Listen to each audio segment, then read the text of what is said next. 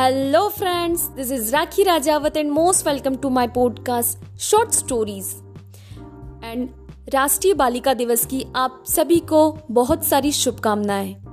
तो दोस्तों, आज मैं आपके साथ जो स्टोरी शेयर करने जा रही हूँ वो किसी फेमस पर्सनालिटी की नहीं है, वो किसी बॉलीवुड स्टार की नहीं है, वो किसी बिजनेसमैन की नहीं है। यह स्टोरी एक ऐसी महिला की है, एक ऐसी स्टार की है जो बहुत ही मध्यम वर्गीय परिवार से आती है और जो हम सभी के लिए एक इंस्पिरेशन है। तो दोस्तों, आज राष्ट्रीय बालिका दिवस के अवसर पर मैं जो आपको स्टोरी शेयर करने जा रही हूँ वह स्टोरी है 2017 UPSC second topper Anu Kumari की। तो दोस्तों, अनु कुमारी ने बहुत ही संघर्ष करके यह मुकाम हासिल किया।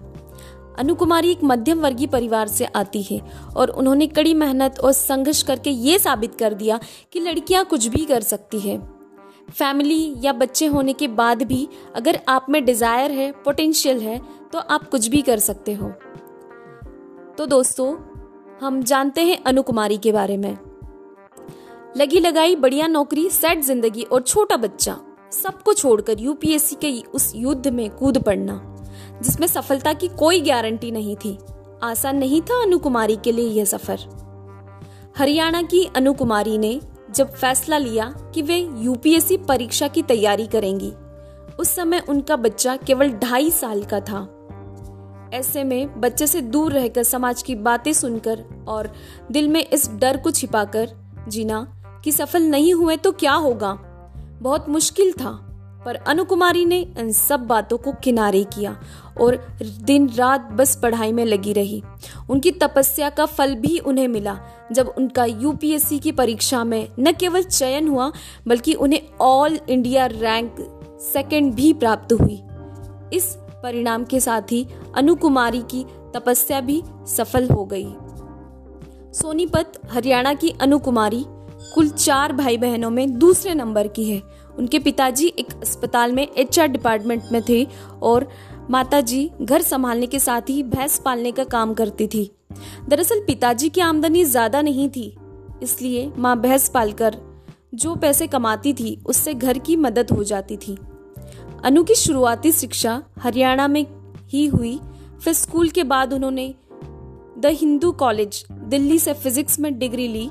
वे रोज सोनीपत से दिल्ली ट्रेन से अप डाउन करती थी। पहली बार अनु ने घर के बाहर कदम रखा तो नागपुर के लिए, जहां से उन्होंने एमबीए किया। एमबीए के बाद अनु की कैंपस प्लेसमेंट से एक बैंक में मुंबई में जॉब लग गई और उन्होंने 2 साल तक वहां नौकरी की। 2012 में वे मुंबई से गुरुग्राम आ गई, जहां उनकी शादी हुई।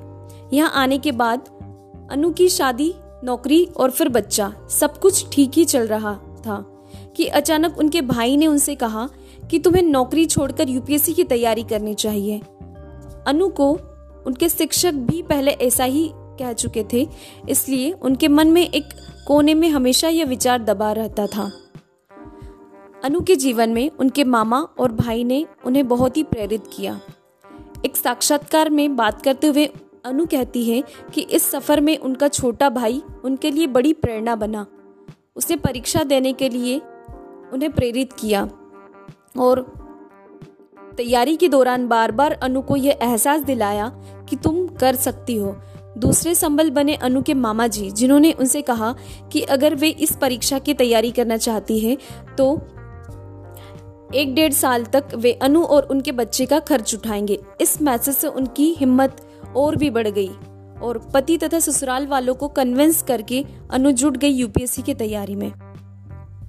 संघर्ष के वो 2 साल अनु ने एक हाई पेड जॉब छोड़ी थी, वो भी तब जब उनके ससुराल में केवल उनकी ही इनकम स्टेबल थी, क्योंकि उनके पति बिजनेस करते थे।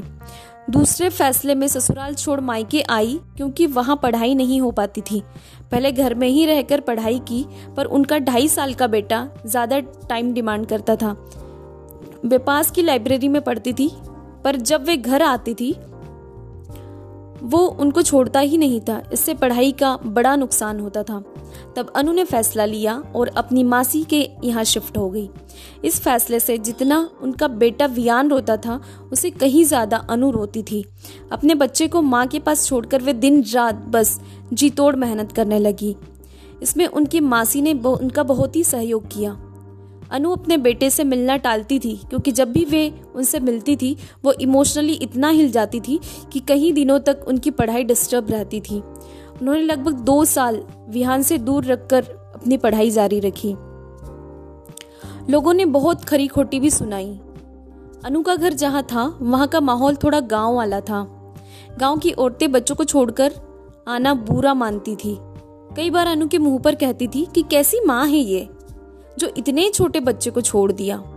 अनु जो खुद बच्चे से दूर रहकर दुखी थी, इन बातों से और टूट जाती। मन में यह डर भी लगातार चलता था कि कहीं चयन नहीं हुआ तो क्या करेगी, क्योंकि सब कुछ दांव पर लगा था। परिवार, बच्चा, शादी, नौकरी जो पहले ही जा चुकी थी। अनु ने जब पहली बार परीक्षा दी तो केवल 1.5 महीने का समय था। उन्होंने दिन रात एक कर दिया पर चयन नहीं हुआ। हालांकि उनका बेस अच्छा तैयार हो गया। अनु ने सेल्फ स्टडी के बल पर साल 2017 में यूपीएससी परीक्षा दूसरे अटेम्प्ट में पास कर ली। अनु की तपस्या का आलम यह था कि प्री मेंस यहाँ तक कि साक्षात्कार देने के बाद ही वे वियान के पास वापस लौटी।